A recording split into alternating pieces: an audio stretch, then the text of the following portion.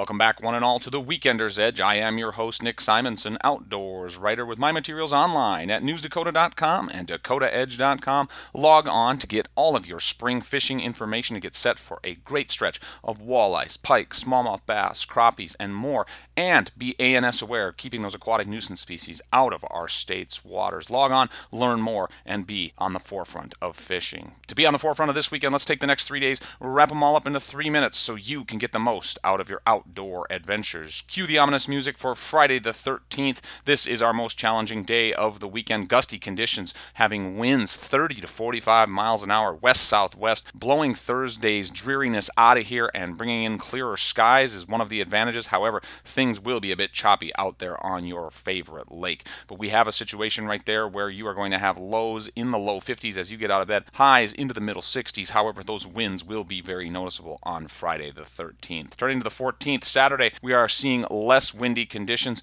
You're going to have breezes 20 to 35 miles an hour most of the day. Lows right around 50 again, with highs getting into the lower 60s. You're going to have partly cloudy skies as well, so those conditions will improve for your Saturday angling experience. Wrapping up our weekend with the pick of the weekend, the 15th on Sunday.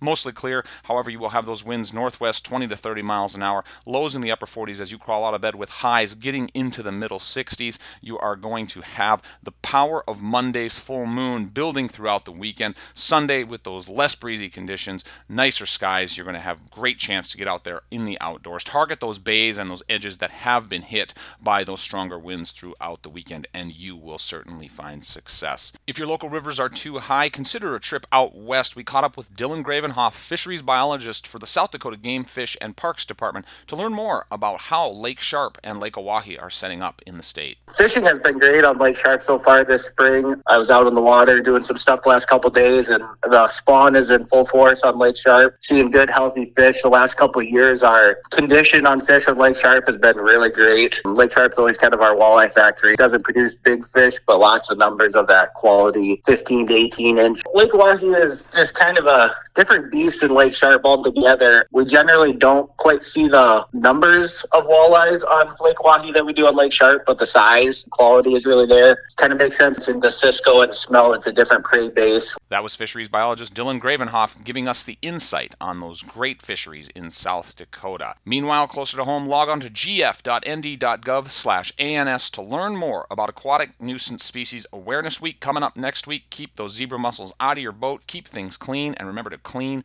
drain, and dry to prevent their spread in North Dakota. Keep an eye out there for those, and have an excellent weekend. For the Weekender's Edge, I'm Nick Simonson. Good fishing to ya.